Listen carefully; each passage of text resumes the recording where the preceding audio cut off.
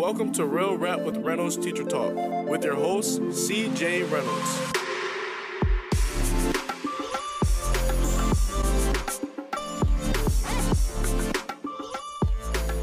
So could you tell, I'm sure everyone knows who you are and not who I am, but could you go ahead and just give a reminder to everyone of who you are real quick? Yeah, I'm Megan from Too Cool for Middle School, and I just kind of have a teaching / lifestyle / encouragement YouTube channel, and I had a blog at one point that I just never update anymore, and my Instagram I update pretty often, so I feel like I've been able to connect with a lot of the subscribers and other teachers out there, so I probably know you, whoever you are out there.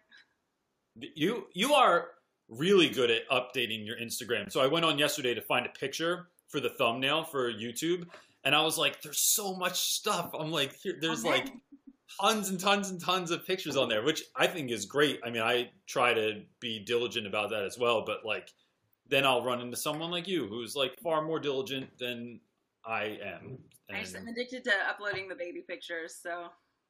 You have a lot more outfits than I do, too. I feel like everyone would realize that Reynolds has about 5 shirts, and they'd be like, we saw that one already. So, cool. So I was telling everyone as we were waiting that what we talked about yesterday was this idea of making your teaching relevant, and we talked about a whole bunch of stuff around that.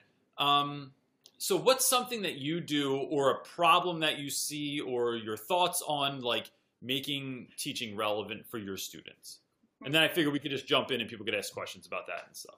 Yeah, so since both of us teach secondary school, I taught high school at one point, and now I teach 6th grade and 8th grade, and so I feel like that's a much better way to get students excited about writing, is to kind of bring in current events or things that are really going on, and that helps them just to connect to the material a lot better.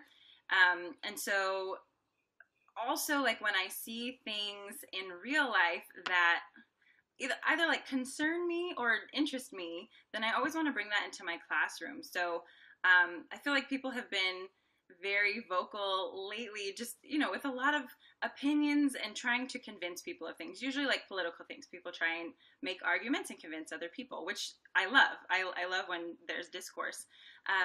But I just see a lot of flaws in people's like reasoning and in their evidence and in the way that they like source things. And there is some, fake news out there and stuff. So I've tried to bring that into my classroom and use real life examples of people trying to convince people of things using evidence and using arguments. And I just want my middle schoolers to be better at it than some of the people that I see in real life sometimes. So yeah, I'm absolutely. trying to do that again this year.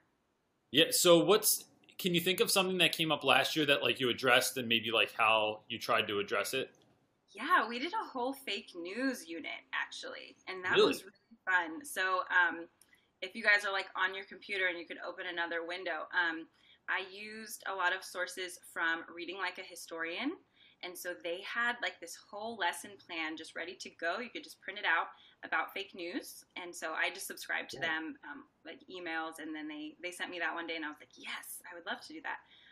And then we also looked for text sets on Newsella. I also love Newsella on fake news. And we just kind of combined those things together.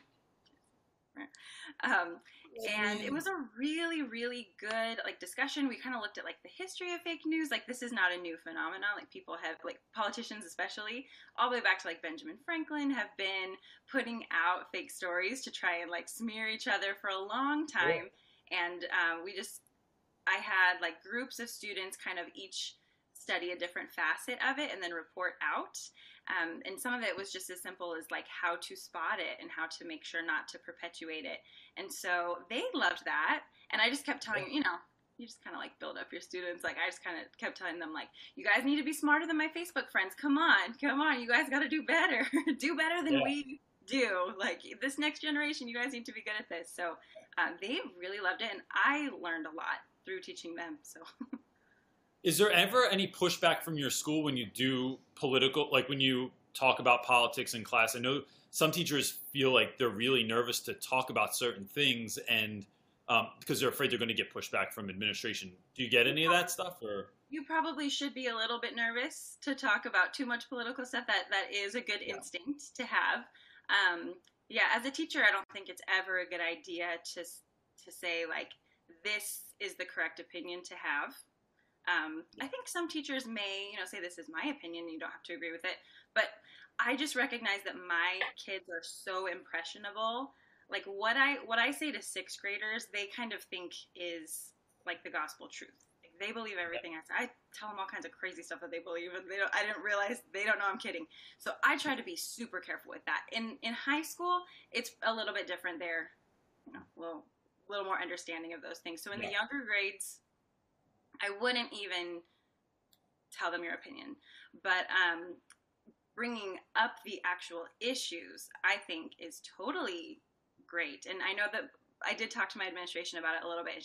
My principal totally supported it. She loved it. She likes to see the kids getting politically involved and just like understanding the world around them. So pushing an agenda, I think, is different than just bringing in current events.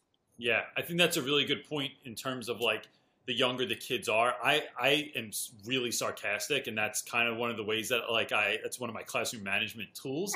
Yeah. And so when I'm doing that, I do have to be mindful that like everyone knows, because some kids don't pick up on sarcasm or they didn't grow up with it. And I'm like, oh, you really thought that was true about me, huh? And also, I think another point you brought up was like talking to administration if you are at all nervous about something. And I try to really leave my views out completely as much as I can. And I'm very open with my students about a lot of things that I either believe in or that like interest me. Mm-hmm. But when we're having a conversation, what I want to do is like facilitate the conversation and not necessarily be a part of the argument. Because sometimes, especially if a kid really likes you or dislikes you, they're going to either agree or disagree immediately, or make their mind up about you or about the situation. Because if someone doesn't like me, or if they're angry at me that day, and I say, yeah, I'm pro this, they're going to be like, nah, I hate that now. Yeah. I think that's the stupidest thing ever. Yes. And in my class, I try to create a space where anything can be talked about, right? So I teach at a primarily African-American school, and over the last few years, you and I talked a little bit about this last night, but we talked about the kids kept coming in whenever there was a case of like police brutality, or that sort of news was running on television that night. They would come in the next day and they'd say, "Did you see this, Reynolds? What do you think about this? I can't believe they're doing this." And so one of the things I did with a lot of those topics was kind of slow kids down and say, well, let's talk about it. Like, let's figure out like a real argument, because you'd have kids that fell on both sides of that argument of whether or not like it was the police's fault, or if it was the individual's fault, or they weren't even supposed to be there at the time, and arguments that didn't really have a good basis. And it was about trying to get kids to really, really listen to one another. Like, before you go into an argument, right? This is good life advice, everyone, too. Like, if you want to be married for a while, you have to actually listen to the other person. And then we would do this skill where like you had to repeat back to someone what they said. So I not only am listening to you, but I have to say, okay, so what you're saying is this, and then I can refute it. With as much, you said you police, and they're like, no, that isn't what I said. Exactly. Because I actually said what. That's just what you hear. We all know, and I just kind of did this, what you want to say next, instead of listening to, like, you'll hear the first moment of someone's argument and then we stop and it's like, oh no, I'm already pissed, I'm ready to just fight. And it's like, no, you have to stop and really listen to the whole thing, and I'm going to make sure you did, because if you can't repeat back what they said, you don't get the answer. And then that begins a really good conversation, and it's a lot healthier than just like going back and forth. I did have a little bit of parent pushback. I'll just share what happened, just, so that people get, because usually, like, if you have, like, if things when you mess up, you don't really talk about it, and then people think they're the only one that's ever messed up. So we did a civil rights reading unit in my 6th grade class this year, and we did it, like, during Black History Month, and it was amazing. It's from Hubbard's Cupboard on Teachers Pay Teachers, if you're interested in that resource. It was excellent, and it took maybe like 2 weeks, and it was one of the readings was about the March on Washington that Dr. King led, and they were really, really interested in this topic, and it was going great. And then it just happened to fall on the weekend, like, of the Women's March was when we were doing that unit. So that Monday, a few of my kids went to the Women's March in LA, really nearby. And so then it kind of, I think that went perfectly with our unit, because we were talking about marches, like, do they accomplish anything? You get attention, what changes? And, can we make any comparisons between what happened then and now?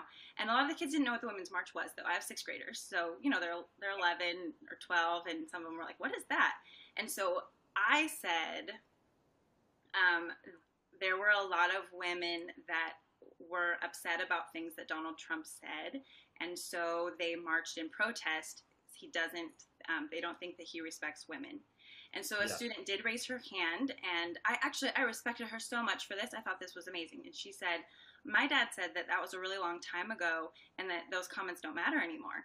And I was like, thank you for speaking up, because 99% of the kids were like, just believing everything coming out of my mouth. And I was so glad. I'm like, thank you for bringing up the other side of that, because yes, there are plenty of people clearly that it didn't bother. A lot of people were not bothered, but the people who were bothered, they marched.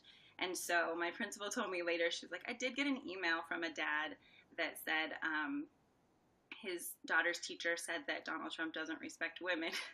And she was like, hey, that's just kind of a fact.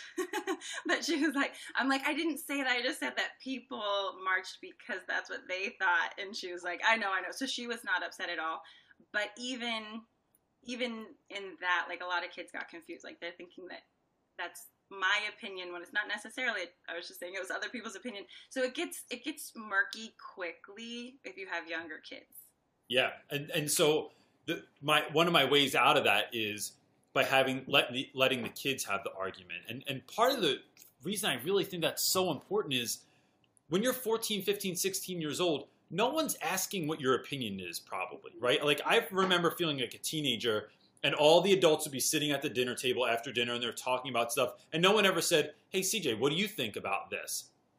And so I try and give my guys, and I teach all boys, so if you've not watched me before, like, I use all guys. I say guys all the time. Yeah. I'm not trying to. For a minute, I was like, where are the girls? But then no, they don't exist in my school. So my guys are in class, and I try to purposefully ask their opinion about all kinds of stuff, because I want them to get used to, like, voicing how they feel about stuff and trying to get comfortable. And if I can make my class a safe space to do that, then I think it's really great. And so we have kids of all different, like, backgrounds, all that come from different parts of the city. Their parents some of them are together, some of them aren't. Some of kids have lived in foster care. Like, there's such a variety.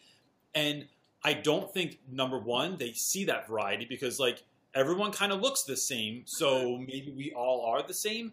But once you start going through that stuff and really getting deep, it provides a great place to, like, connect to a book or an article or have a really great argument or learn something about someone that's different than you. And I just think that's where you're supposed to be in school, right? Is like creating this place of, like, of curiosity and learning from other people.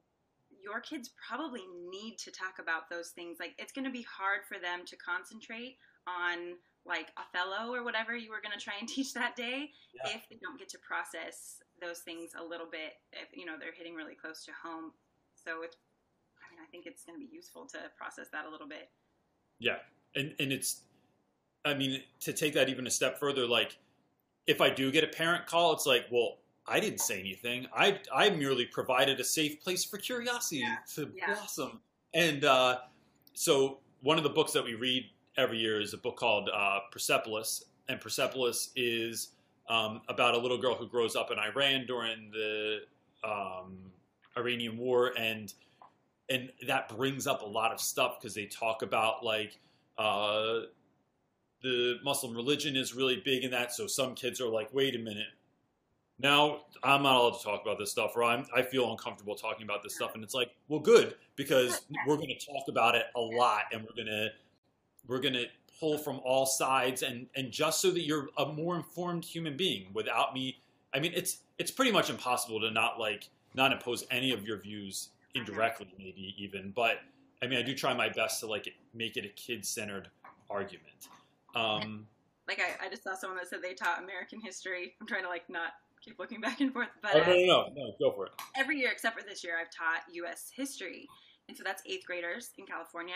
And in the past, I worked at schools just with less parent complaints. Like I probably wasn't going to get any parent complaints, so Yes. We could go a little bit deeper into some of the issues of American history. It's very problematic. And so I would tell students a lot of time, like they would raise their hand and they'd be like, that's racist. And I'm like, yes, it is. That's why we're talking about this. Or they would be like, that's offensive. I'm like, I know, you should be offended. This is an offensive thing. So, like in some cases, like that's uncomfortable to talk about the Muslim religion. Okay, good. Now let's like work through that. Like that's okay to acknowledge that it's uncomfortable or offensive or racist. Things are. That's real life. So let's talk about it and, talk about it responsibly and kindly, but don't avoid everything uncomfortable. With U.S. history, there's literally no way to teach it without having racist or offensive content. It's going to happen. Sure. I tell them that on the first day.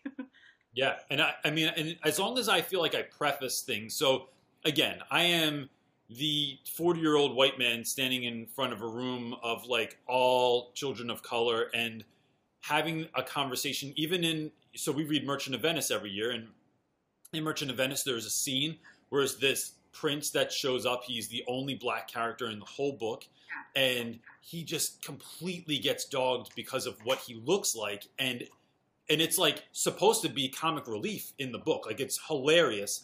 And so I tell them, we're going to read something slightly uncomfortable today, but I'm not going to tell you what I'm not going to tell you what it is. I want to see if you pick up. And then as we're reading, they're like, wait a minute, this is wrong. And I'm like, oh yes, you got it. And so we talk about, that gives a lot of space to talk about those sort of things. And like, did Shakespeare mean to do that? Did he not mean to do that? Was it like, what was he trying to say through this? And I love those conversations because I think that's the stuff when the kid that's asleep in the back of the room wakes up because, oh, we're talking about things that piss people off, then I'm in on this conversation. And it makes it a far more exciting platform than to just talk about like, oh, we all agree on the same thing. Like, what is it? It's not Fahrenheit 451 we're living in. Like, let's like actually live this stuff and talk it out and stuff because we're here anyway. So let's jump into some questions. Go ahead. Read The Hate U Give?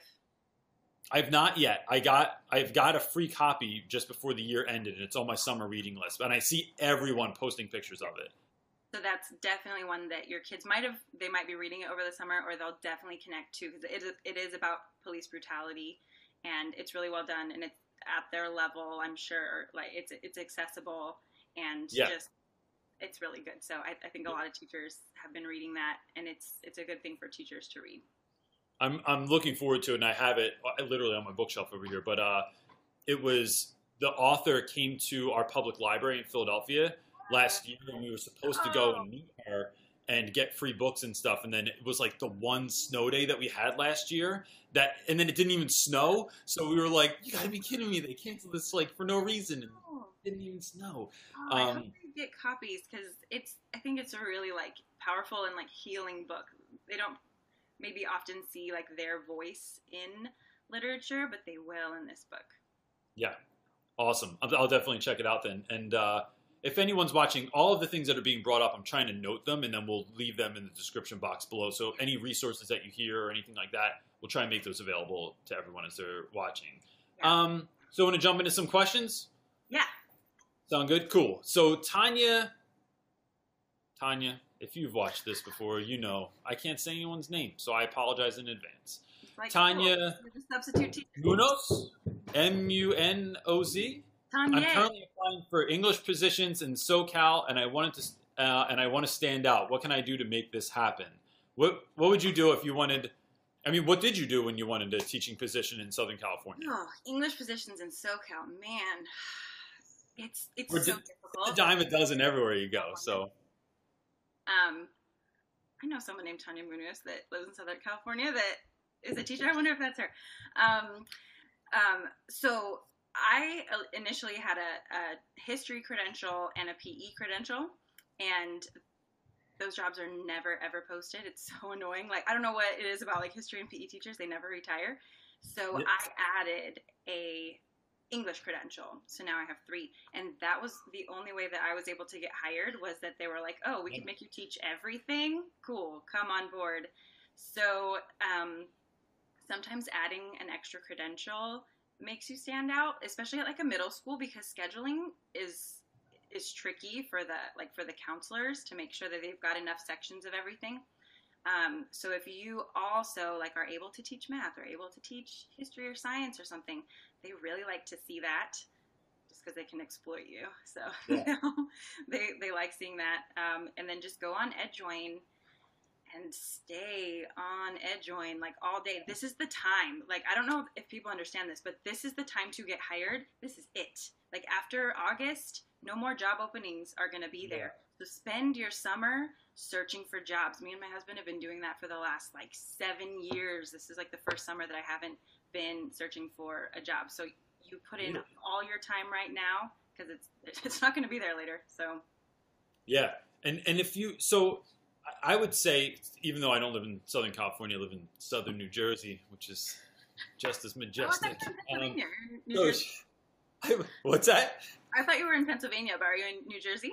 No, so I teach in Philly, but I literally, like, you can see the bridge from out my front window that goes to Philly, and it's infinitely cheaper, and it literally takes me less time to get to work than most of my colleagues, because I'm all highway.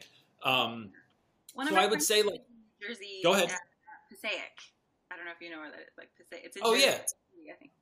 Yeah, I know where that is. It's like middle. So North Jersey and South Jersey might as well be 2 different states. Like, it's just, when you live in you guys, it's a weird thing. But if you don't get a job right away, I would suggest starting to like volunteer at a school that maybe like you think a position might open up, or that you'd like to see yourself at in the future. Yeah, Because you can get paid to volunteer by substituting. Yeah, well, you could do, and substituting is another really great idea, because knowing people is everything. Like, my current job that I got, I walked in, I was getting an interview, and I didn't know that I knew anyone there. And I ended up knowing 3 people that taught at this school, and I know that led in part to me getting the job, or at least me getting a second interview. Yeah. And so make sure that you're like, people know who you are, because sometimes like my resume is not that cool. It's not that interesting. Everyone's similar.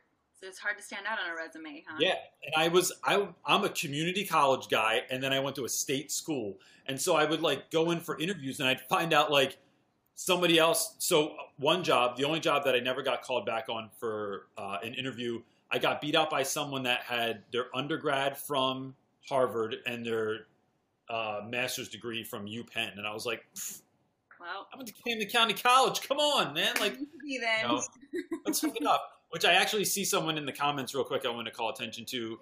Christy C. teaches at Winslow. I did my student teaching at Winslow Township High School with Mr. Zakaria years and years ago, and it was the best experience I could have hoped for. So next question is someone else's name that I'm going to mess up. Sierra Wilmot? I think that was actually pretty easy. But she said, first year teaching and will be in a Title I school, 5th grade reading and writing.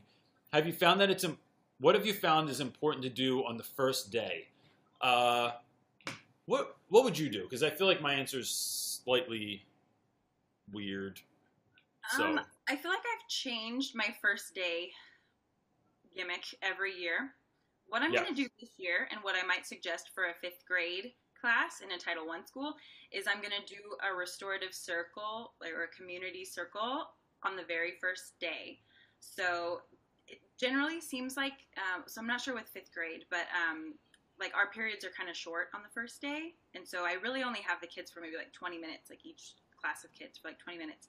So what I'm going to do is have them come in, and there are going to be no desks. So they won't, you know, they usually come in like, where am I going to sit? Where am I going to sit? So it's just going to be a circle. And we'll sit in a circle, and then I play this game called The Wind Blows. And so this kind of helps them to get to know each other. And so I'll say, like, the wind blows if you're wearing white sneakers. And then everybody that's doing that gets up and shuffles around. And then you can get a little bit, like, deeper as you go. Like, the wind blows if you were really nervous to come to school today. And then those people get up and you see, like, oh, other people are nervous. Or the wind blows if you have more than 2 brothers and sisters or whatever. And so then the people that they were sitting next to when they came in, they're probably not sitting next to anymore. They had to shuffle a little bit, and they got to know each other a little bit. And then I'll have questions that we all go around and answer. And I have a little, like, talking piece. I have a little Ninja Turtle stuffed animal thing, Leonardo. And so everyone's like, Leonardo, I want Leonardo. You can only talk if you have Leonardo. And I'll ask, you know, just kind of simple questions for them to get to know each other.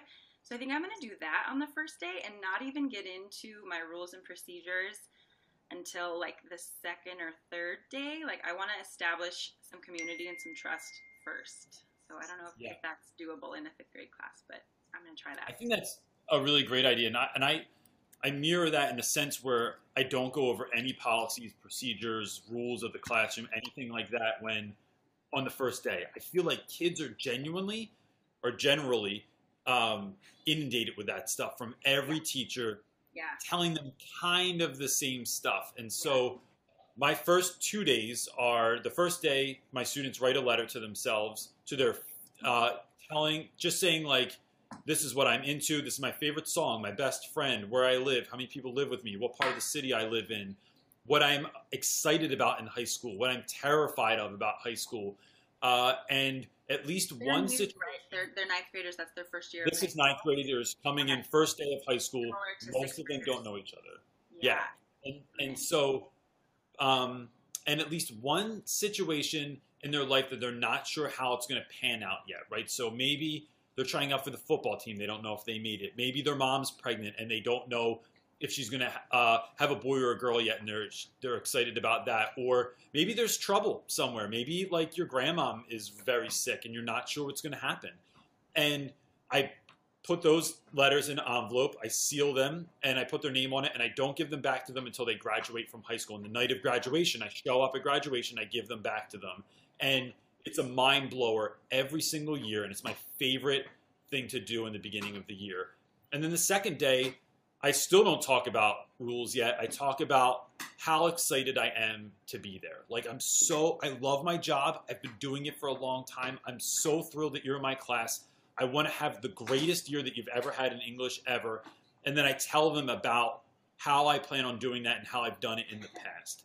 And what I find is that, you know, and I don't mean to down other teachers. So this isn't to like go against what everyone else is doing. But in a school where like, maybe you are getting a lot of rules, I want to shift your focus, because I feel like if you're in my 8th period class, which is the last period of the day, you might be like done listening to the same crap as you did. Like how many times you can go to the bathroom, what color your pens are allowed to be. Don't talk without raising your hand. And instead I want to create a space where like the kids are getting really pumped about what we're going to do that year. And then on that third day is when I start like saying, all right, here's how this is all going to work out. Like, you know, homework rules and all that kind of stuff, where your papers go when you bring them in and all that. Yes. And I just feel like it builds a different community. Very important to cover. And then it's like, I still struggle with that a little bit. Like, when do I need to do that? But one thing that I am continually surprised about, even though this will be my like 5th or 6th year of teaching, I remember now, that I'm going into next year. It takes forever to get to content. Like, if you feel like you're taking forever, so am I. Like, I have to go over so many things at the beginning. Like, we do team building. We, like, make some things that we put up in the room so that it feels like theirs. We do some sample writing so I can get a sense of who they are and where they're at with their writing. We have to go over, where you turn in papers, the syllabus, what things are worth, how to access your grades online. That's super important for 6th graders. They've never done that before. How to email me. Literally how to go to your email and open it and not write in all caps and yell at me that I lost your paper. Like, example emails. Like, there's so much to cover before we get to any content. 2 weeks minimum, I would say. Yeah, and it's really important. And the funny thing is like, it's not the only time you do it. Like, I have to remind ninth graders how to email me all the time. Or like, when you email me, if you use your personal email, which you shouldn't, I don't know who Sexy Daddy 93 is, so you got to leave a little description about who you are so I can remember. And so it's like the same stuff all year. And it's funny, by the time I get to March, I feel like I'm on a roll. And then before I know it, school's over. And I'm like, wait a minute, we just got started on some of this stuff. So it totally goes there. Genuine Teaching asked, I've always thought of teaching high school or middle school one day. What would you say is the most difficult thing about teaching older kids? I've never taught younger kids, so I don't know what a comparison is, but I'm trying to think of a difficult thing. Attitude, I guess? That's what I'm thinking. Attitude stands out to me, and I assume this happens with younger kids also, but like in ninth grade, everyone wants to like prove themselves all of a sudden. And so I teach in a school where we have like almost no fights. And the fights that we have are like the worst fights anyone ever saw. It's like it usually looks something like someone sucker punching someone else and then like hiding behind a friend and acting like, oh, you're lucky he's in front of me. Otherwise it would be over. And you're just like, bro, that was the saddest crap I ever saw in my life. So the ninth graders are typically the only ones that end up fighting. And it's all about this posturing and how are other people going to perceive me and how do I look.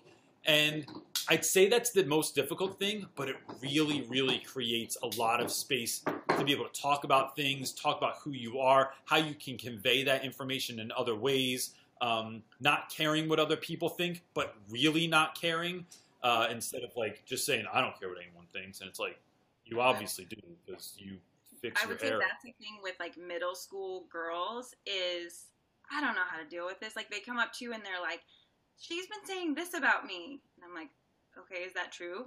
No. Okay, so then why do you care? like I don't ever really know how to deal with that because I'm like, okay, ignore her.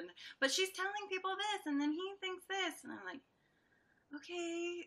Like I'm not a very good counselor sometimes with stuff like that. I'm like, just ignore them. But they don't have like the self-assurance yet.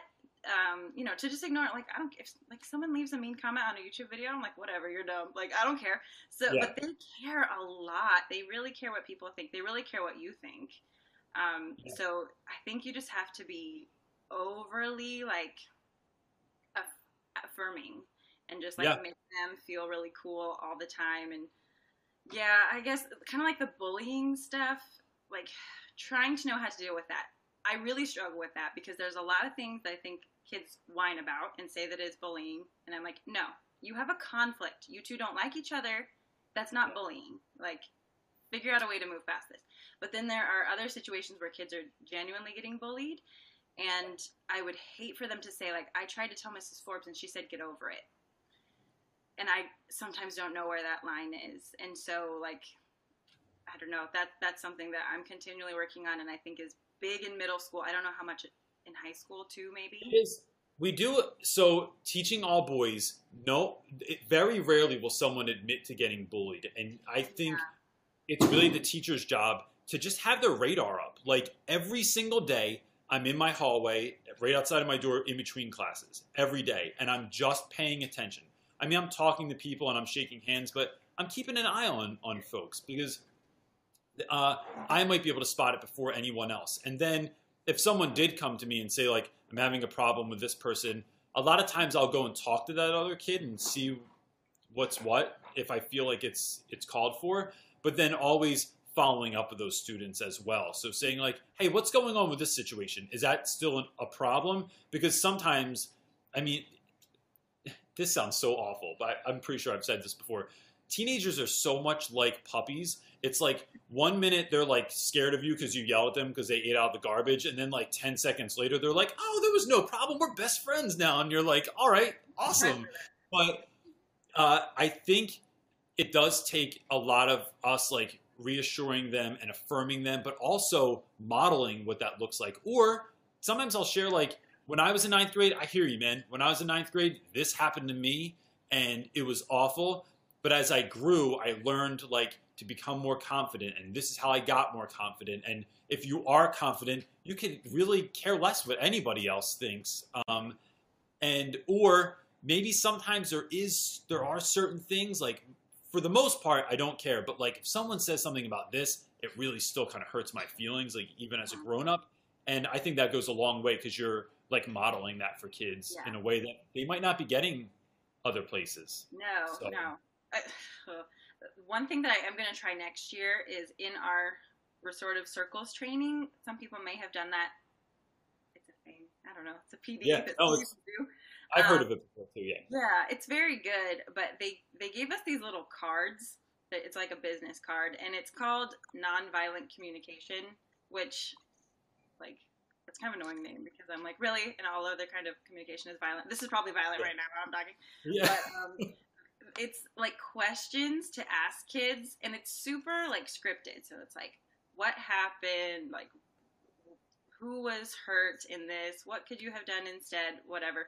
So I put it in my wallet, and I'm trying to like learn how to talk that way, just like all the time. And I'm just gonna start with the cards. I'm gonna be like, you know what?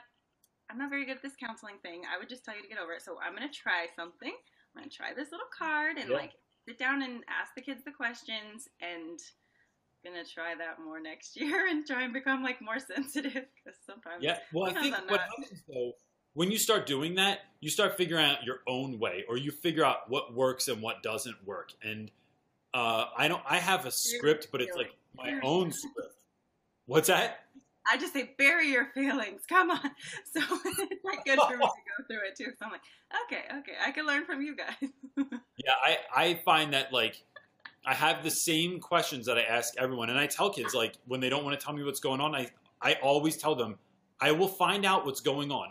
In 5 questions or less, I will be able to find out what's going on, and then I won't be able to get you to stop. So let's just jump right to it instead of like you pretending nothing's going on. I'm not sad. You're crying in class for no reason. I can't figure it out. Yeah, but I was just crying. There's nothing wrong. And it's like, bro, come on. We got to figure this out because otherwise, you're just going to be a mess for the rest of the day.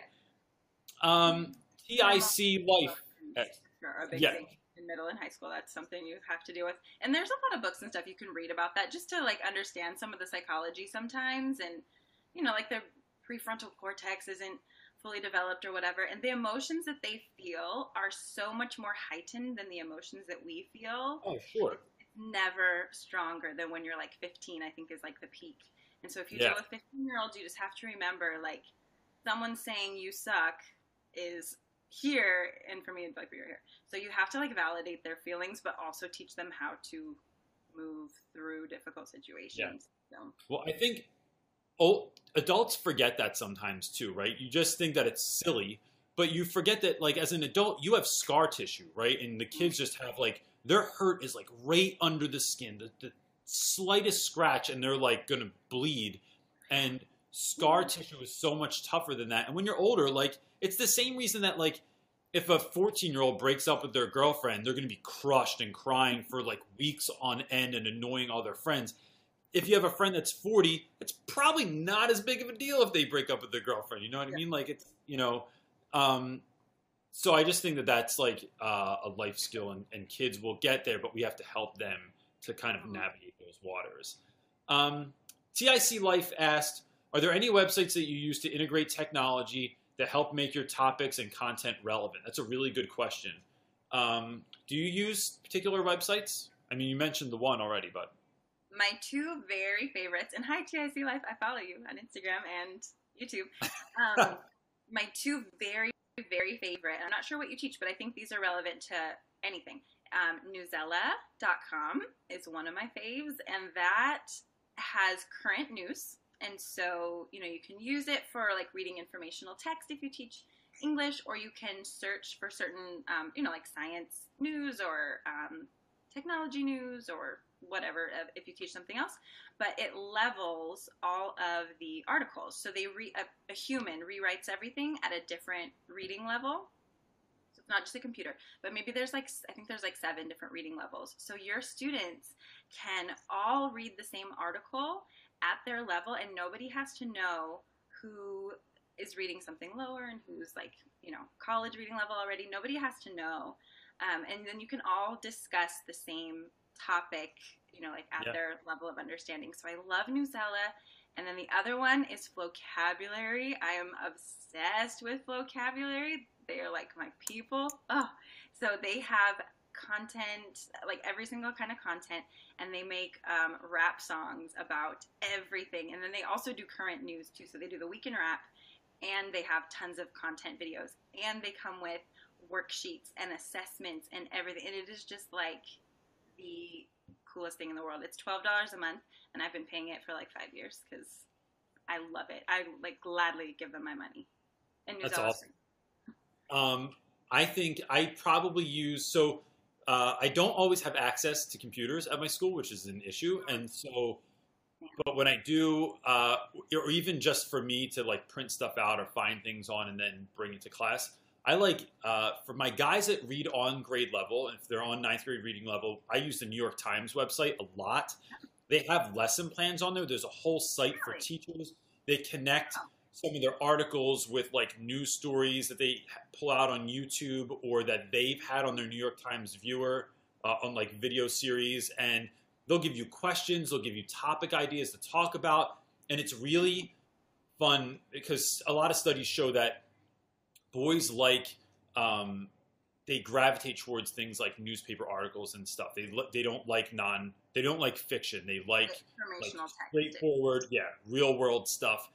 And for guys that are a little bit lower on reading level, USA Today doesn't have as many resources, but their reading level is about a 6th grade reading level, their vocabulary. So I pull a lot of stuff from there also, and it just takes.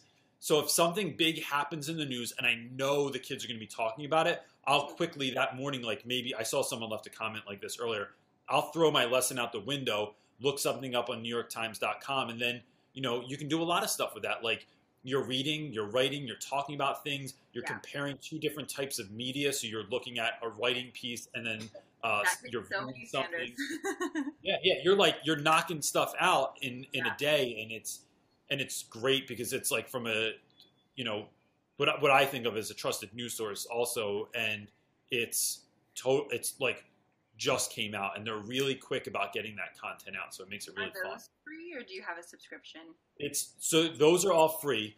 To use all the student stuff is free, and then my school pays for a subscription to the New York Times because I can't be certain about this, but I'm fairly certain that they have like a special deal for educators. Like you get it's like less money if you have like a subscription for educators and stuff. So okay, I'll have to ask about that. Yeah. The Bruin teacher, who's one of my new favorite commenters on YouTube, asked, I know her too. Like I know we like go way back. Oh really? Mm-hmm. So I've been talking to her online just recently, and she's really sweet, and I've really been enjoying answering her questions because I'm like, you must be trying to be good if you're answering and asking questions in July.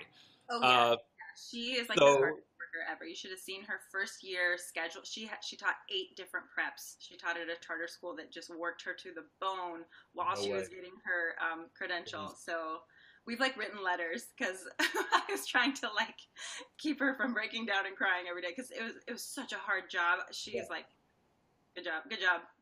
Yeah. And if you can stick through that, I mean, it's amazing. It's like, it just makes you better. It can make you better, or it can make you burn out, depending on what she's untouchable now because she's made it through that. Nothing can take her down ever now. Awesome. So she asked, what is a consequence you would give to a student for name calling another student? You know, that goes back to kind of what we were talking about. And do you have an answer for this? I have an answer, but I want to see, what would you do? It depends on the name. And a lot of times, like if a kid's going to do that in my class, if you wanted to yell out like an inappropriate name, like let's say you wanted to call a kid gay or something. Yeah. Great. We're going to talk about it right now. How come you said that? What was your thinking behind it? Why? And they're like, oh, I don't know. I didn't mean it. So why did you say it? So like a lot of this is why I need to do the nonviolent communication apparently, because I will kind of get in their face if they're going to say something mean to somebody else. Back it up, stand behind it. What were you trying to say to somebody? So just because I don't want that in my class, and I want you to think twice before you put someone else down, because you're going to have to answer for it. So it's not so much a consequence, but a process. You're going to have to explain all of your thoughts then. Yeah, I think that's a really good point, because you're calling them out on actually what they did right then. And I think one of the ways that I'll do something very similar to that is I just ask dudes to step in the hallway, and I'll say, like, you're not in trouble. I want you to just step in the hallway. But now we're going to have a conversation, and there's no audience around. So this is going to be a very real one-on-one conversation. And I keep it real with my guys. I never, like, pander, or I don't pretend that they're really fragile young people. And I mean, not to sound like a total hard ass, but like I gauge the kids. I can generally feel what kind of individual I'm talking to. So that makes it a little bit easier to do that. But I use a lot of jokes in my class. I tease kids all the time about stuff. In a way to like just keep it fun. And I use humor as a way to deal with classroom management stuff. So I was saying to someone the other day, like, if I'm standing in the hallway and someone's running late, if I just keep saying, like, you're running, you better hurry up, you better get to class, you're going to be late. No one cares if I say that. But if I bring out a microphone and I hold it up to them, I go, hey, I'm just wondering, what's it like to be late every single day? They're just like, oh my God, Reynolds, stop talking to me. And they run the class, right? Yeah. So I don't do lazy jokes as my thing, right? So the consequences can look different, but it always depends on the kid, right? My consequences are rarely very similar. Because were you joking around first? Are you tough enough to be able to take that? And I think you are. Like, you're confident. You're on the football team. You are. Everyone knows who you are. Everyone likes you. If someone calls you a name, it's like, I don't know if I'm going to deal with that. But if you don't look like the kind of, if you're generally quiet, if you keep to yourself, if you're pretty meek, and someone's just trying to like pick on you because you're easy, that stuff doesn't fly in my class because it's lazy. And what I mean by that is, like, if someone makes fun of someone because they're fat, or because they are small, or they're too tall, or their shoes are too big, it's like, stuff's so lazy. And so a lot of times I'll go to kids and say, you're totally being lazy. Like, even your jokes are the laziest thing I ever heard. Mm-hmm. And that stops kids in their tracks a little bit more than like me just reprimanding them, because that, I think it makes you take a step back and think like, yeah, that's like, what are we in, third grade? Like, yeah. That's the kind of jokes that we're going to make. And so, but everything always goes to a conversation. It's always a conversation. It's never like a one-off. I'm going to waste some of your time. If you're going to talk like that, you're going to have to sit and talk to me about this. Yeah. And you're going to be after class or stepping outside or whatever. But yeah, we're going to be discussing, why are you acting like this? Who do you think you are? Yeah. And that works tons. It's really surprising how much it works. I've found more and more, like, reprimanding is useless. Like, lecturing is useless. None of that works ever. So you have to have, they need to be the ones talking. I know that. I know not to call people names, but you have to get them talking about it. They're not going to, it's just going in one ear and out the other if I lecture them on being nice. So yeah, or they just stare at you and you're like, dude, I can see the glazed look. Nothing's happening right now. So yeah, conversation is a must. Elementary, my dear Wilson asked, where do you draw strength from when you are weary from life and teaching? How do you maintain your confidence in yourself and in your ability to teach? That is an awesome question. Thank you very much for asking that. What do you do? I mean, like, is there a certain practice that you have, or what's your take on that? Well, it's very, very helpful that my husband is a teacher, and so I can come home and we both kind of get to, like, dump our day on each other a little bit, and we understand, and, like, there's certain names that I know of his kids and certain names that he knows of mine, and It's just nice to have wise people to talk to about those kinds of things. My husband always has really great wisdom for me, and ways to deal with things. So that helps me a lot. I also have other like teacher friends that I can kind of like share my frustrations with, and sometimes that's all you really wanted to do was just share your frustration a little bit, and they don't really have a solution for you, but they just encourage you a little bit or kind of joke around with you a little bit. And on the Instagram and YouTube community, there are tons of teachers that are like ready to encourage the heck out of you any second that you need it. So make either teacher friends in real life or online, Yeah, Online. I would say the same exact thing. I think it's everything that happens in school. If I have a community around me that's really, really listening to me or cares, or on a prep, I can just go up and say, oh, I'm going to pull my hair out. This dude is doing this again, or this happened with my projector, or like my lesson plan fell apart, or whatever it is. Having friends just helps everything, because yeah, you're right. Like sometimes you just need to vent. Sometimes you do need advice. And I've a lot of questions that I get from folks are like through social, what am I thinking of? Social media, is that they don't know what to do because they don't have friends at school, or they are meek. And I think social media is like the place. I've met people through YouTube in just these like not even a year of doing YouTube that have been phenomenal. Like I feel like they're such great friends, and I could literally like call some of them up and say, hey, I have this going on, it's driving me nuts, or send them an email or a text. And it's like the greatest thing when you get a response back. So that's something that's like my absolute go-to, is creating a community around you that you're making sure you're touching base with all the time. Because as a teacher, we very often just stay in our classrooms and never ever leave. And so to be able to step out, touch base with someone can really like change your day in a moment, and is really super useful. My parents are both teachers also, so I just have like lots of people around me to draw from. So that's just so helpful to have people that have gone before you, that are more experienced than you, that you can kind of complain to a little bit, and then they can help you out. So I like that. Because you know what? I don't think anyone understands teachers like teachers. It's like complaining about parenthood to someone that doesn't have children, right? And they might be really wonderful people, but there's just a special sort of understanding that comes along. Well, people went to school, so they think they know teaching. Like they were in school until they were a senior, so they're like, they think they know your job because they had teachers. But it's very different. It's a different animal. Make My Liver Quiver, you in the Name of the Night, asked, how do you get kids to focus on curriculum when you know they have crappy home lives? Or how do you focus on curriculum when you know about stuff? That's a really good question. And I think, I mean, you were saying also that you've had like, this school is a little bit different, but maybe not so different in that respect. I'm not sure. What do you do with that? Like, so what's like your tactic if you know something's going on at home, or if someone has a crappy home life?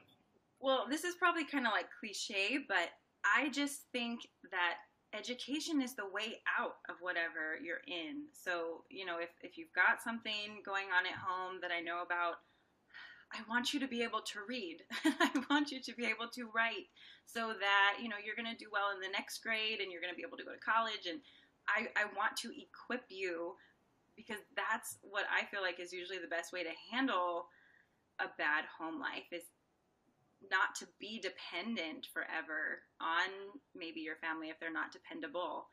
So I just always want to give kids those skills, and I try to like communicate that to them, that you're working hard on this, and I want you to have these skills because I want you to be able to do anything you want in life and not have anything holding you back. And so a lot of times they're kind of looking for an excuse to not think about what's going on at home. Like they want to be distracted. So I don't find it too difficult, I would say. Yeah. I definitely use that idea of like, this is the way out, right? And so one of the ways that I do that is like just painting a picture of my own life and like what that looked like, and without trying to compare. Like, I'm not trying to compare stories or say whose life was worse, but this was my life. This is what I did with it. This was what I was able to achieve. And trying to get kids to understand, you know, so I went several months ago. There's a guy who's on YouTube. His name's Gary Vaynerchuk. And so Gary Vaynerchuk invited me and 9 of my students to go up to New York City, and we met with him in his office. And one of my students asked him that. Now, this guy's like a multi-millionaire, like he's successful, all kinds of stuff. And one of my guys asked him, and he said, the problem is that I haven't figured out how to get people to understand is that no one cares. Like, when you're an adult, most people just aren't going to care what your story was. And so trying to get over that and move on with your life is really important. And that's a hard sell for kids. So the way that I try to help them to move around that and start thinking a little bit differently is like letting them know that I, for one, am extremely excited that they're in my classroom that day. I'm so glad that they're there, and I'll do anything in the world to help them grow, right? And so I think if you've not ever had that, then that's a big sell. But that they have to realize then that they have to put in the work. I can't do the work for them. And so I push that idea as well, but then I'm kind of relentless. Like, if you ask for my help, guess what? I'm giving you my help. And when you stop caring and when it all feels like too much, I'm going to keep pushing you and keep bothering you until you actually do something. And sometimes I win that and sometimes I don't. Like, I've had kids that have transferred or have failed out or have just like given up, and I don't win every fight. That will happen. Yeah, which is, and that can be really hard to deal with, but if I can just get across to you that I actually care, like when you come in my room, this is a place where like I want you to just feel relaxed, excited about school, confident in who you are. And, you know, that's the best you can do sometimes is really try and just love kids where they are and then try and bring them up to where you want them to be or where they need to be.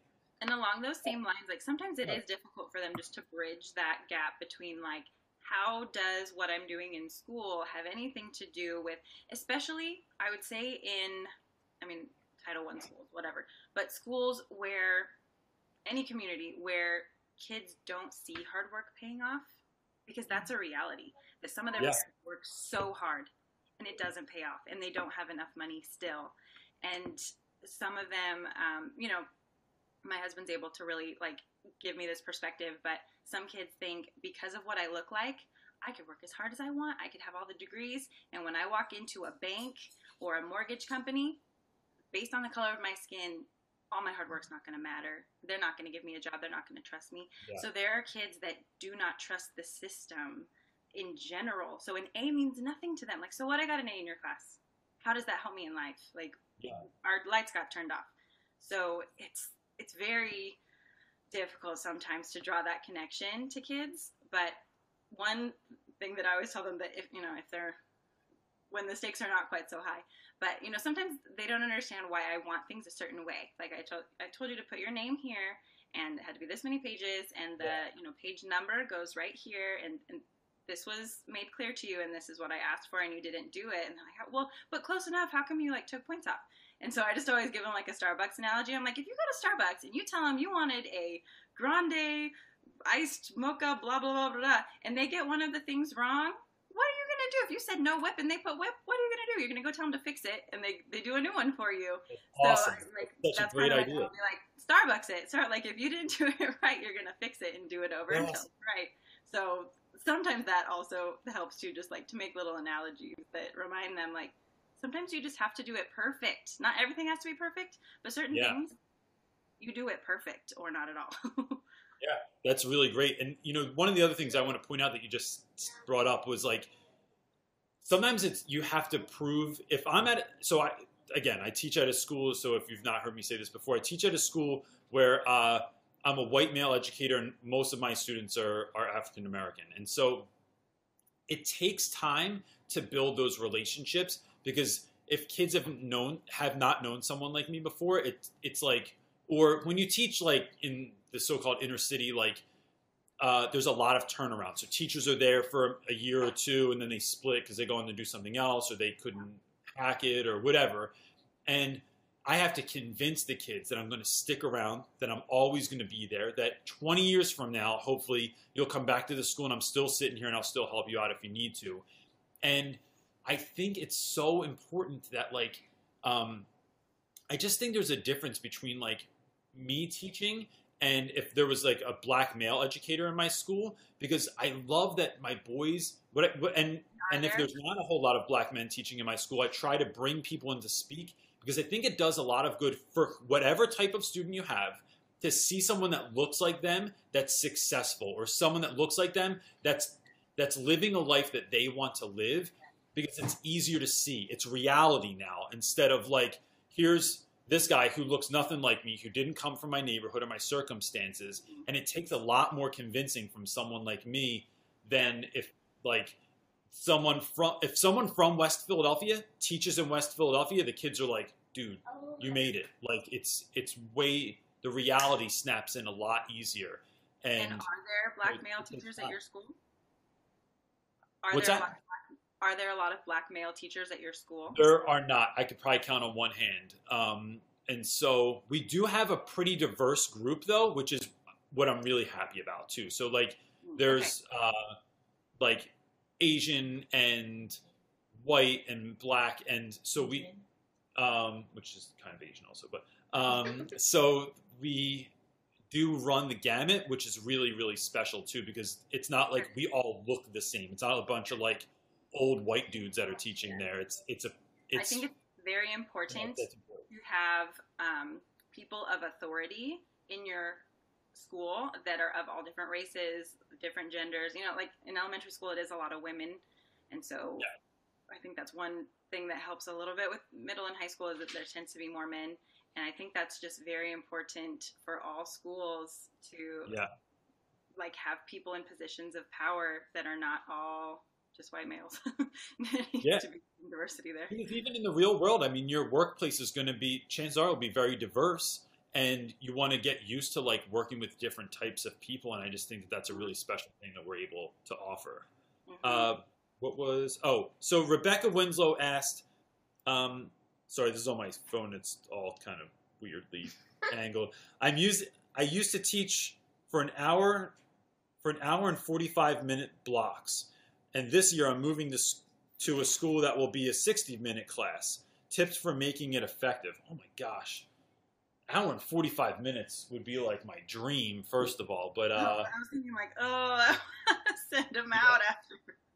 I'm too long-winded, obviously. And so I like, I just like being in there. And so, so how long are your periods at your school? Or do you teach? I'm in the same boat as Rebecca, because last year our 6th grade English students, for some reason, they give every 6th grader 2 blocks of English, just to like kind of lay that foundation for good reading and writing skills. So only 6th grade English teachers get their kids for 2 blocks. So I did have them for like an hour and 45 minutes last year. Wow. And now I'm switching over to, I think I only have 1 block of 6th grade English, and then next year I'm going to have a couple 6th grade history and some 8th grade English. And so the history and English will be just like it's like a 48-minute block, I think. And that's all you get. So I think just having procedures, like things like taking roll and like passing out paper, that is such a time suck. So you need to have procedures for like getting roll done quickly, getting your papers passed back, or, you know, like new things passed out, or like sharing things on Google Docs, or however it is that you do things, collecting paper. Like you need to just have procedures for things. And whenever people say this, I always feel pressure to have it like on the very first day of school, and that might not happen. That's okay. But like figure it out throughout the year and figure out your procedures, and hopefully things like just get quicker. I'm also like very like my students know that I'm just like, turn it in now, we're moving on, So some kids are probably really freaked out by me, but I don't waste time. Like we have things to do, and I don't want to waste a second of my teaching time. So I think like I set that tone of like being a little bit spastic, and so we just get stuff done. Yeah, I do very similar things where like when they come in and the bell rings, like so I have a pre-class on the board every day, and I tell them like that means pre-class, like you're doing that beforehand. I like that. And I want to jump, yeah, I want to jump into it because I'm so pumped about, and even if I'm not pumped, like I think that 90% of teaching is acting. So like I'm so pumped about what we're doing today, and I care so much about what happens to you. Like, you know, don't slack off in my class. Slack off in math or something like that. I don't know, but like this is the most important subject of the day. What are you doing? This is gonna be awesome. And that kind of mentality, I think, just really helps like put a sense of urgency in there, and then just plan your day. Like my day is planned down to the minute, and so pre-class takes 10 minutes, and I know that, and I write it on the board. You have 10 minutes to do this. And then we're going to do this next thing, and that's going to take 5 minutes. And then we're going to do the main lesson. That's 20 minutes. And I'll let them know, like, all right, we're on the mark, or we're falling far behind. We need to hustle this up, or, like, change it up a little bit. And if I get done a little bit early, I'm cool with that because my guys go to school from 8 to almost 5 o'clock on most days. And it's like, if we have 5 minutes at the end of class and you get to just chill, like you won the lottery. Like we got through it all and you win. That's your reward for the day. So I think just being really diligent about the amount of time that you have and like not allowing for like nonsense to happen in between. Like, dude, this next part's gonna be awesome. I need everyone to get their notebook out in the next 30 seconds and then just jumping into the next thing. And it improves your classroom management greatly. When the time when kids mess around is transitions. Like you learn this in PE, like this is from all my PE training and like when I used to run like sports camps and stuff, but our biggest thing was transitions. When you're moving from one thing to the other, when you're going from the locker room out to the field, that is when kids get in trouble. And it's the same exact thing in the classroom. When you're collecting papers, when you're passing out papers, whatever, that's when they get in trouble. When they're busy working, you don't have very many problems. So as long as you're keeping them so busy that they can't get in trouble, then you're also going to eliminate behavior problems. And sometimes it has to do with like just figuring out a creative way to deal with some of those things. So with my own kids, right? If I leave them to their own devices to get dressed, it takes forever. But if I go upstairs and I go, yo man, I'll bet you can't get your pants on in 6 seconds. And they're like, oh yeah, really? And then they try and get their pants on in 6 seconds. Don't tell them your tricks. Don't. My daughter's laughing. She's staring at me right now from the couch. Don't give away your secret. That's how I just get them to like, you know, do it fast. Like, who's got their shoes on? Oh, no one. I'll bet you can't get your shoes on in the next 10 seconds, and then it becomes a race, and then who won and whatever. So you win life points or something. Yeah. I don't know. But, Alex Engels asked, "Do you use read aloud books in your secondary classroom? Do you? So." I imagine your school now is a little bit different than the previous school, but maybe not. I don't know. Do you read aloud in class? I'm still learning how to do this, and I would welcome any advice. The first year that I taught, I did that book, The K, because I studied the Virgin Islands, and it's like in the Caribbean. It's like okay. But we read it aloud in class, and I had like a CD or something. I hated that. So, except that the person had a cool, like, island accent. That was the only cool thing about it.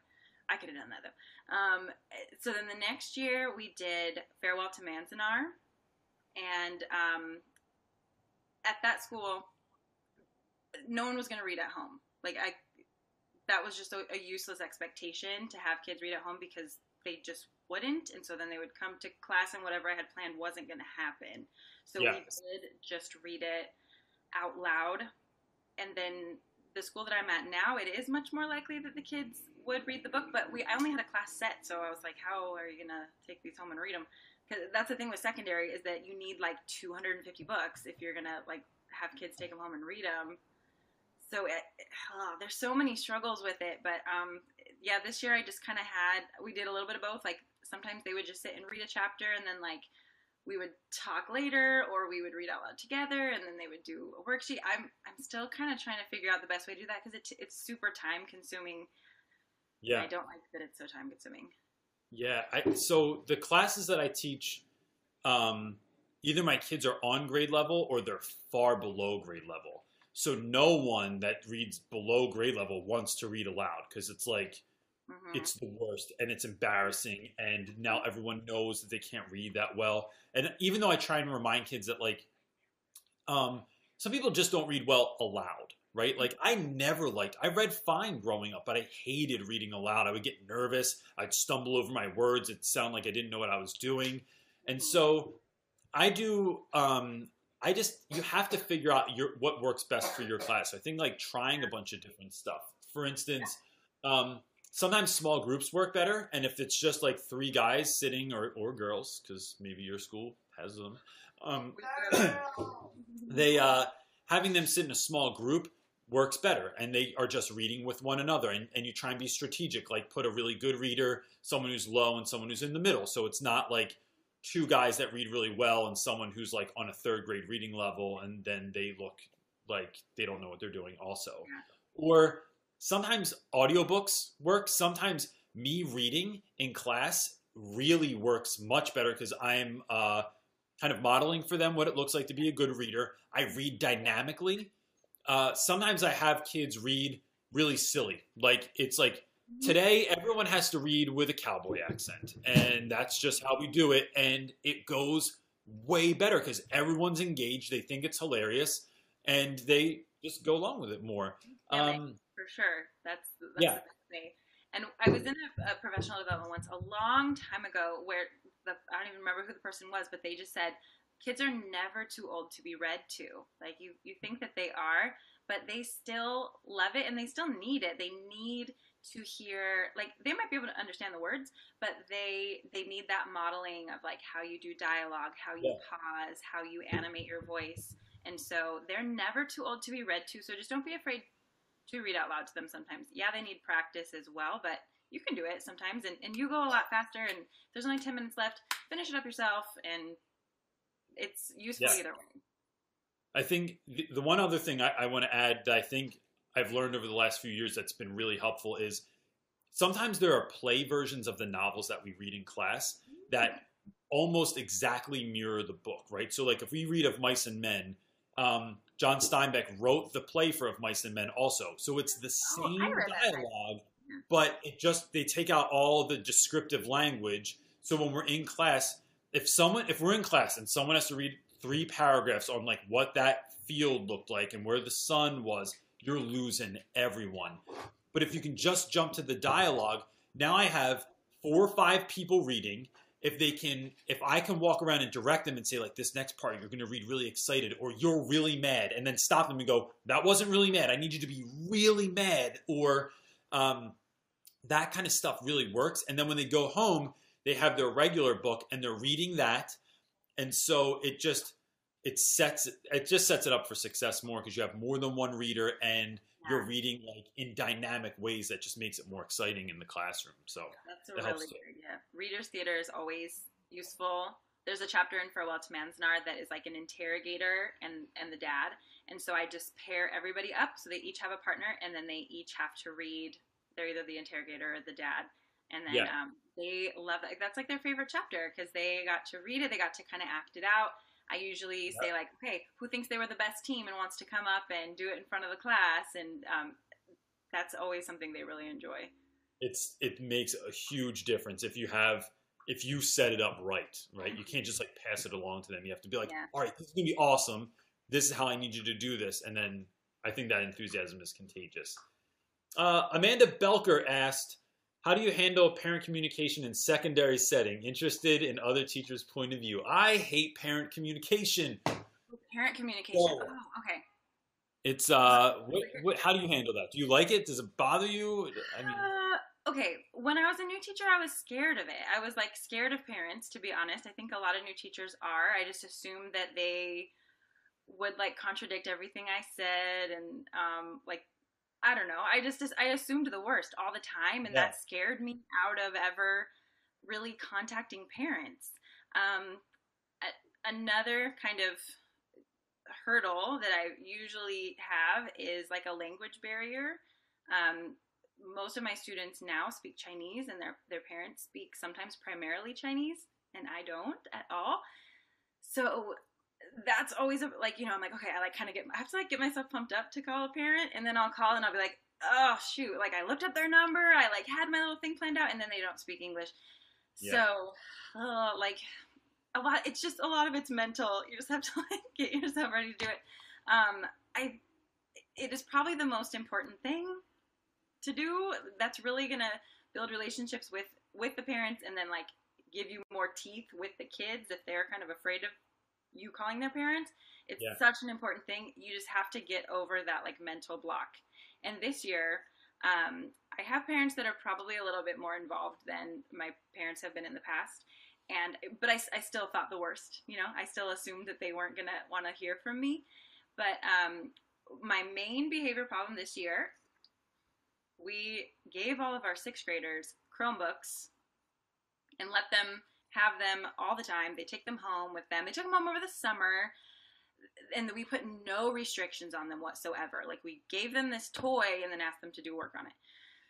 I'm still a little peeved about this. But so the biggest problem was that they were playing games when they were supposed to be doing work. And so it's very hard to catch them doing that. And it was just like, ugh. And so then finally I was like, all right, I'm just going to start emailing parents. And so I like emailed a parent, like, I have to talk to your son all the time. I noticed that his grade is like a C when it could be an A because he's always playing games instead of doing what he's supposed to do. And I just like hit send. And they wrote back to me like, we are so sorry. We didn't know he's doing this. You know, it's in class. Like, okay, good point. That's true. It's not like you knew this and you weren't trying to help. They're like, thank you for informing us. He's in big trouble. And I got a like apology email from the kid like 5 seconds later, and his behavior was way better.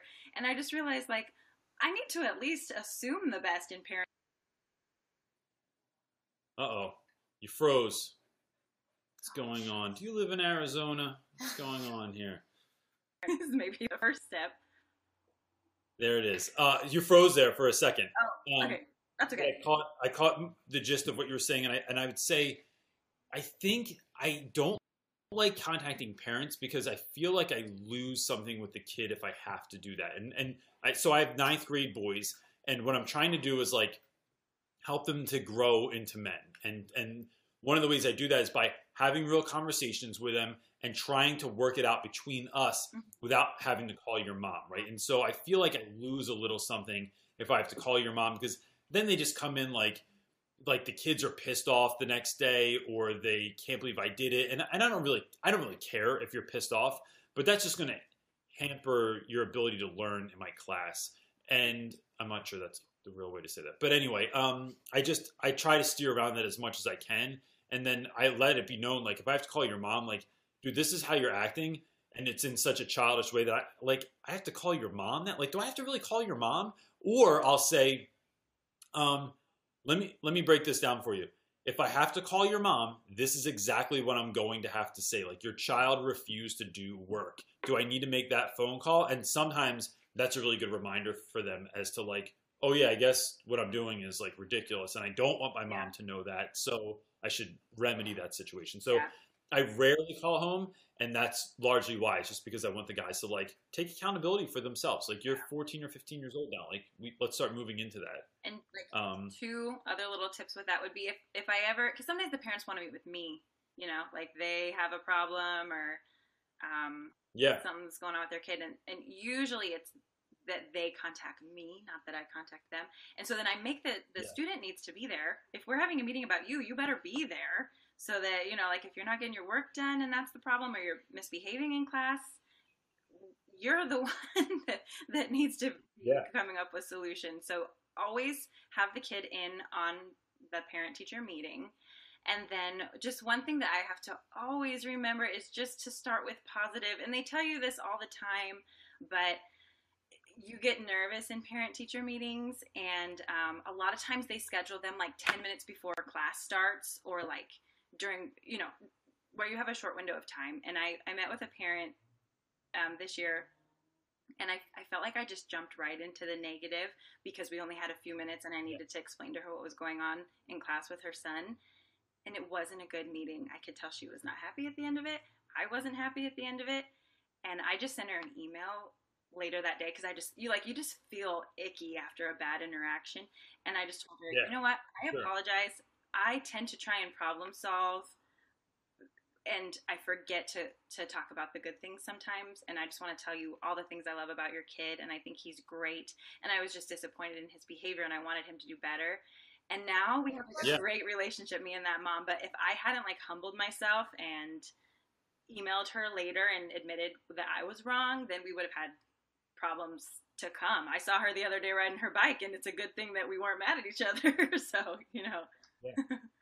That can be really tough. I hear what you're saying, especially if it's like, sometimes I'll have a parent waiting for me when I walk in the door and it's like, oh, it's 7 o'clock and there's a mom and I wanted to go make copies or like get ready for my day. And it's like, I like being like mentally prepared to walk in, feel confident, feel like I'm excited to move this forward. And you're right, like that kind of stuff goes a long way and it really helps you when you go into those meetings. And if you get gypped out of that, you're like, crap. So we're at an hour and 25. You want to do 2 more? Yeah, oh yeah, we are. I guarantee. I feel like I could sit here with you for like 3 hours. But do you want to do like 2 more questions, even though we have like 97? Sure. Okay, questions? I see that Juju just said that Teach Like a Girl had an awesome video about parent communication. She did. I just watched it, and she reminded me about how like just starting with the positive is so important. That's kind of why I was thinking about it. Yeah. So yes, Teach Like a Girl has a good video on it right now. For sure. So if anyone has any questions on that, that's where you should go to check it out. She's better than me. I'll say this. But before we go into these last couple of questions, if you don't get your question picked, please leave it in the comment section below on YouTube, and I'll be sure to get back to it. And Megan, if you want to go in, like I know people get weird about other people answering questions in their comment section. Like, please go in and answer anything that was like addressed. So yeah. So a cool teacher. That's kind of it's half your name. A cool teacher asked, how are you able to be friendly and humorous with your students without them getting too comfortable to the point where they think they are your friends and they no longer take you seriously? Man, I love this question, and I get it tons because I am totally friendly with a lot of my students, and being able to draw that line is super important. How do you do this? What's your take on this? Because I know relationships are important to you. I think I just don't really know any other way of teaching. It's hard for me to be too robotic, and sometimes that's required in teaching, that you do need to be a little bit robotic and not, be too open. But I don't know. That's just how I am. So that's just what I do. Yeah. But like, I'm an adult and like I have kids. Like I don't think kids want to be my friend that much. So that's funny because I think this happens to me a lot, where I'll get the response from a student where they'll say like, I can't believe you would do that to me, or I can't believe you would call my mom, or I can't believe you gave me a 0 on that. Like, I thought we were cool, right? They won't say I think we were friends. I thought we were cool. And my response, I mean, a lot of guys that come to me at my school, like, don't have a lot of male role models. So, like, and this sounds like maybe weird language, but, like, they try and pick up that kind of, like, energy where they can, right? So, like, if they haven't had a lot of guys that have, like, cared about them or told them that they cared about them or looked out for them in their lives, they tend to gravitate towards you. And as soon as they do something they're not supposed to, like, maybe they do make a lazy insult to someone else, or they cheat, or something happens and you call them out on it, it's like, wait a minute, we're not, like, I thought we were cool. Don't even talk to me anymore. It's like, and sure, yeah, I just won't talk to you anymore. That'll work. Like, don't try to do that. Let them go through that, because I have had, this is another thing, like middle or high school, especially like 8th grade girls, sometimes they would do that to me. There were even some 8th grade boys that would, like, you have to have some common sense too. Like, you have to be able to read people a little bit. Like, I can tell when a kid is trying to work me over. I can tell when a kid is like, oh, I really like your outfit today, Mrs. Forbes. And I'm like, thanks. And then they're like, so I didn't get that done. And I'm not, and like, I know when they're trying to play me. And I just don't let it happen. Like, don't let them get too close that they're trying to manipulate you. Don't let them manipulate you. Yeah. And if you do legitimately like hurt someone's feelings because they thought like that, I tell guys like, no, man, our relationship is going to be 100% for real. Like, I'm never going to sugarcoat it. And that's what you do when you have a real relationship with people. You battle it out, and then your relationship becomes stronger and you move on to the next thing. And so I care about you so much that I'm willing to call you on your BS when you do it. And I think that goes a long way, because it just, I'm furthering the fact that I care about you, and I'm like putting it right up in your face. And I have no problem like doing what I think is best. Like that's kind of my MO is like, I'm going to do what I think is best for you, even if you don't like it, even if it's hard. Like that's how I am as a parent. And it's like, it's going to be tough love sometimes. And I'm cool with that. Yeah. But tough love, guess what, is love. So that's how it's going to go down. Fourth grade Fab. I love people's names are like, they're endlessly amusing to me. I know. It's just like, people just come up with cool stuff. So fourth grade Fab said, what is your biggest suggestion with juggling home life, school, work life? I'm due with baby number 2 in November. Awesome. Congratulations to you. That's fantastic. So, I mean, you just had a child. How are you balancing that situation? That's new for you, right? Yeah, this was my first year teaching and being a mom. So my son is 1 now. He just started walking. He's like a crazy man. He got hurt at daycare today. He bumped his head because he fell. I got my first, like, your child had an injury call. One thing that I think, and maybe just like especially moms deal, it's not so much like the balance between work and home, because like I go to work, and while I'm at work, I'm a teacher. I really don't think about my family or my home life much when I'm at work. Like I'm so in the zone that's just all I do. And then when I get done, I come home and I do not bring anything home. I'm just there. But I think people deal with like kind of like guilt and stuff about being away from your kids or whatever. And let me just tell you, I don't have any guilt about that, because I send my son to a really good daycare. Freaking expensive, but it's really good. And I like the communal aspect of raising kids. Like I think about everything that I do as like being part of a community. So the kids or the teachers, you know, that are helping me raise my son are experts in babies. They're early childhood education experts. I am not. This is the first time I've ever been around a baby. I don't know anything about babies. I'm a Jensen expert. I know my kid, but I welcome their help, and I love that they're helping me to raise him. And I am a middle school expert and a history expert and a reading expert. So the people in my community send their kids to me, and I help raise them. And so I don't feel guilt about sending him to daycare, because I know that I'm supporting kids in my community, and then my kid is getting supported, and we're all helping each other out. So that's cool with me.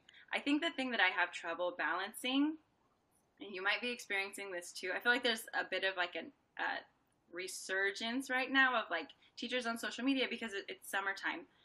And that's the harder thing for me to balance, is social media and home and family, because it never ends. Like you could be on Instagram constantly, replying to comments, replying to messages, commenting on people, putting up more videos. And that's where I feel like I need to find a better balance and find a way to like cut it off sometimes, because I've been really active lately because it's just fun, but I'm noticing that like my kid fell down. I need to go watch him. Yeah, I hear you. So that's really interesting. I'm glad you brought that up, because I wouldn't have thought of that otherwise, and that's a huge component in my life. When I'm at school, 100% at school. Before I had kids, I would go in at 6 in the morning and stay till 6 at night all the time. And it was because I loved it. It wasn't because like of any other reason. I didn't feel like bogged down or anything. It was like, no, man, I want to keep doing stuff. I love this. And I really think that one day when my kids are older, I'll go back to doing that. Like I'll stay later at school just because out of a love of doing it. Sometimes my wife has to call me when I'm at school and be like, dude, where are you? Like dinner's already ready. And I'm like, oh, I'm just like kicking it with people in the hallway and talking to my students that never want to go home. Yeah. But at this point, my kids are 7 and 9. They both still really love me. I come home, they like want to play with me and stuff. And while that's happening, I want to like take all of that in that I can. And then when they're older and they have like their own interests and they're in the different stuff, and like dad's not their primary focus when I come home, then I'll go into doing more of that stuff. And so, so I don't ever bring work home ever, unless it's like there's like something very particular that's going on, or I'm particularly behind because of something. I don't bring anything home. And a lot of that comes from like having taught for a while. Like you just don't have to bring stuff home anymore. Like I have my procedures down. And the YouTube thing is funny also because it's totally addicting. Like, I love the comments. I love people asking me questions. What would I do about? I mean, that's why I love this show. Is like not so I can sit here and like say how great I am or like talk about my viewpoint, but I know that it's bringing value to someone that, and I wish that value existed when I first started teaching. Right. And to be able to have that conversation is like endlessly enjoyable. And so I too have been putting out far more content this summer than I will be able to during the school year, but it's just really fun but it is figuring out like a balance, and so I just keep shifting. Like, all right, so today I'm not going to do that because my kids look dirty and they probably need a bath, or like, we spent the day in the house yesterday because it was too hot, and like now we're going to go out and do something, and I'm just going to be with my kids all day. So I think it's just about like constantly shifting your focus where it's needed, and you're never going to be perfect at it. But like, don't beat yourself up about it. Like, just keep shifting into what makes sense to you in that moment. So that's what I would go with. Advice.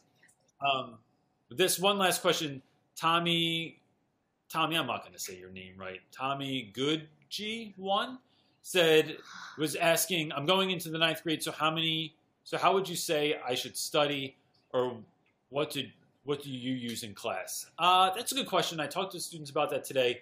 I feel like students always tell me that they studied for a long time for something, and then I find out that they studied while they were texting their friends or on Snapchat or watching TV or doing something else.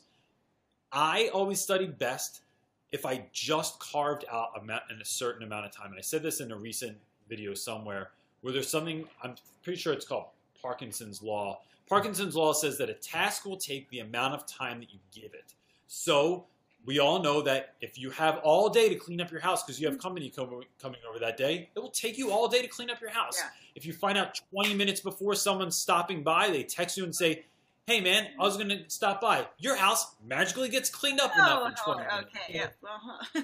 Yeah. And when you're on YouTube, just this has to be clean and the rest could look like a hot mess. But I think setting a timer and like really digging in and saying, I have 60 minutes, 30 minutes, 15 minutes to do this, and this is how I'm going to study, really, really helps because it focuses you like laser focuses you on what you're doing and not worrying about like the 100 other things that you could be doing or that are going on around you. So, cool. I read a good tip the other day in the Ron Clark book. I forget which one. The molasses classes. And this was kind of his advice to parents, but maybe, Tommy, if your parents are like down for this, he said sometimes just like going to a different place, like going to Starbucks, people go there and like get work done and you don't have the distractions of things at home. If you're near like a university, I love going on college campuses and studying. Like, you're allowed to be there. You can go there. So, you could go to like a junior college campus and go sit in their library and just like bring your chemistry book and work out your problems, and like the energy is kind of different. And so I think if it's possible to like change up where you are, that can be really helpful and kind of fun, That's a really good point, because I'd say that even like when I exercising at home is a drag. I gotta like make myself do it. If I go to the gym, it's like, this is what everyone's doing here. It's like, it's much easier to get into that. And so, like going somewhere else where everyone else is studying and putting in that time, it just makes it like, I don't know, it just shifts your focus in such a way that you're like, this is what everyone's doing, so I'm going to get down and do it also. It's a thing you do forever. Like when me and my husband need to do like budgeting things and we try and get it done at home, it never happens. We're like, okay, let's go to Starbucks. Like, let's bring our little workbooks and okay, let's go to Starbucks. We'll get something to eat, something so that you kind of look forward to it, and then we'll sit and knock it out there. But at home, it just, it's not so fun. It's gonna be a drag because you see your dirty dishes, or you see like I'll like come up with any excuse to not work on our budget. I'm like, I need to. As soon as we're done this, we'll get on it. Nice. Megan, thanks so much for doing this. I really appreciate you coming on. Throw in one last question for you. Absolutely, go for it. Can you talk a little bit about your history of hip hop class? Because Sounds you so did ask cool me. to me. I was like, history of hip hop, yes. Yes. So that's really funny. I did say I would bring that up. History of hip hop came up when a few years ago I was asked to come up with an elective. Like our school had run, we're a very small school, and we'd had the same electives for a while, and it was kind of like we were running out of stuff to offer the students that they'd be interested in. So it was put out to a few teachers to just come up with just about anything, and the school would let you make an elective out of it. So a friend of mine has, it's essentially the history of video games, and he has a class on that, and it's Whoa. super interesting. And I thought, I just tried to think of something my kids are interested in, and the two things mainly are sports and hip hop music. I have no interest in sports at all, and so but I did grow up with hip hop. Like so, in the early '90s, like golden age of hip hop, Run DMC, KRS One, Public Enemy, and I just thought it was something I already sort of implemented in my class. But what I tried to do was like learn as much about the history of hip hop as I could, because I really felt like, and this has changed a little bit in recent history, but you know, if you listen to rock music, there's people that like classic rock. If you listen to jazz, there's people that like older jazz, or people that like country music. They might say like, "Oh yeah, but I like his older stuff," or I like the older stuff. There goes a child. No one ever does that with hip hop. No one, and I think that's what's up, cute.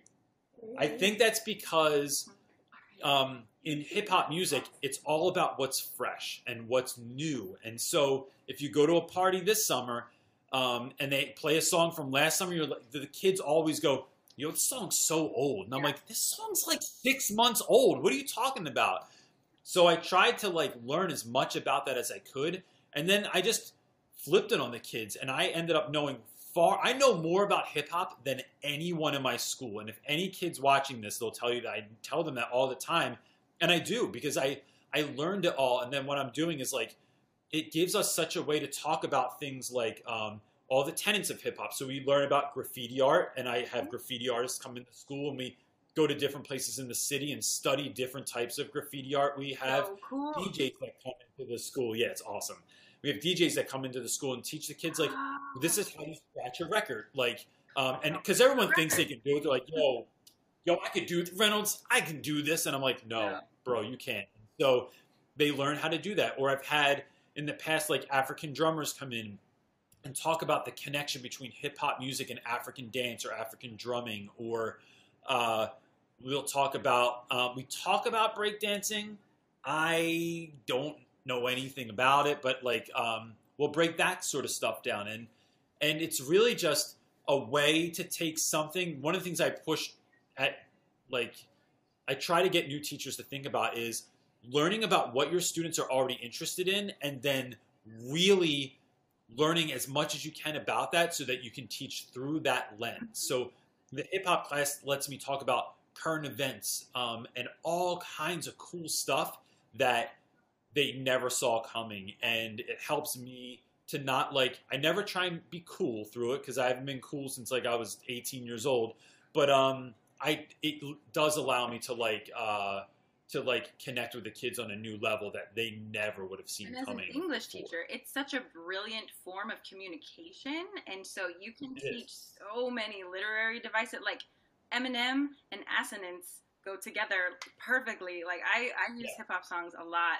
in my teaching, and like we're really into hip hop over here. I have a suggestion for you. Solid McKnight, I will suggest to everyone on YouTube. My husband's gonna kill me. That my husband has a hip hop album, so that was like when we met. That was like how he got me to date him, was that he was working on the album. So Nice. He has an album called Audio Therapy, and it's by Solid McKnight. So that's my favorite. I have to say that's my favorite hip hop album, of course. But I have others that I like. Do you have like a favorite that's, you know, kind of like your all time, like this is a perfect album for you? Favorite hip hop album? Low End Theory by Tribe Called Quest. I could listen to like every day. And it's one of my albums that, like, if I am having a hard day, or if I want to get really pumped up before I go into school, I'll just kills every time, because I feel like it's so timeless. And you know, hip hop changes so much, and the way people rhyme and the way that they rap, and I just feel like that album is still really good because, you know, one of the things that we talk about, and someone's asked me if I have my kids write raps. I do. I don't grade them. It's more of like if you did it, because I can't write like my students do, but they have to write like a 1984 rap, right? Which is like Curtis Blow, like these are the breaks, as opposed to what did it look like when the Chronic album came out, like the way people rhymed was different. And then when Biggie came out with Hypnotize, that changed everything because he had all these internal rhymes that no one was doing on a large scale before then. And then when Kendrick Lamar came out and Eminem like blew everything apart. I'm all about Kendrick right now. And became, in my opinion, like Eminem became like the greatest rapper of all time. And that changed everything because of what he even looked like and and the fact that he would like be making fun of Dr. Dre, which like no one makes fun of Dr. Dre. And then Kendrick Lamar changed everything. That's my only thing that I have against him. I'm like, dude, nobody messes with Mariah. And but then it all kind of comes full circle because then we went from like socially conscious hip hop to like, and I realize I'm on a rant right now, but socially conscious hip hop to like talking about bling. When like Puffy comes out and he's just talking about bling and boats and cars and diamonds, and then we get into like this kind of new strange, like there's like this like mumble rap thing going on right now. We have like guys like Lil Uzi, and then. But then, while that's all going on, Kendrick Lamar comes out of nowhere and is popular and is talking about real topics. Or J. Cole is talking about real things that are going on in society. And I just think it's funny how society like has these loops, and music does also. Where like I feel like we're starting to go back into hip hop music that I thought was interesting when I was younger. Yeah. So finally, that's like all me and my husband ever talk about. But my favorite like. The album I think is perfect is Lupe Fiasco, The Cool. Yeah. That is like, I think I know every word of that entire album. Like, sometimes just to mess with me, my husband will turn on Gold Watch because I like physically can't stop myself from doing that whole entire song. I love that song. Him and Kendrick, you know what's funny is that Kendrick's from around here, like from where we live. Mm-hmm. Where we used to live. We used to live like really close to where he's from. And my husband looks so much like him. So I don't know how many times we got like followed and like asked for autographs because people like every time he went to the gym, people would be like trying to like snap pictures of him. That's hilarious. This one time I got followed for like 2 hours, and I want to turn around and be like, but well now he's got like the braids, so now he looks a little different. But when he used to just have like the short hair and the hat and stuff, but. Yeah, my brother lives in Ventura, and he runs into Chuck D all the time out there. So I have to. At LAX, my husband was on a flight with him. We got a picture. Yeah, I'm going to get him to come. I DM him all the time, and I ask him to come to my school. So one of these days, I'm going to have Chuck D come to my class. I know. Cool. So yeah, awesome. We have a little selfie with him like this. Okay. So my wife is reminding me that the student I have that does all of my YouTube music is this guy he goes by the name of Mad Squabbles. He's an old student of mine, and his stuff is phenomenal. And I don't say that lightly. I'm very, very picky about my music. And most students that give me music, it's a little bit awkward because I'm not sure if I'm going to like it or not. But this dude has just been killing it, and he's so good. So yeah, he provides me with all my beats and all my music for all my YouTube videos. And sweet. I use all my husband's stuff too, and now my nephew actually he does it. So now I started using his stuff just so. That's awesome. That's awesome.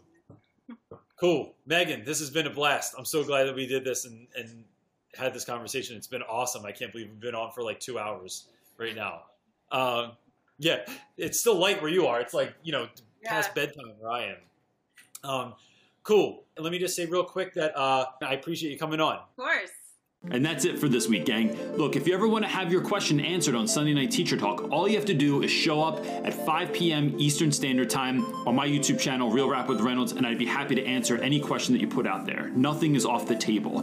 Thanks so much for your support. We really, really appreciate it, and I hope you have a great week. Peace.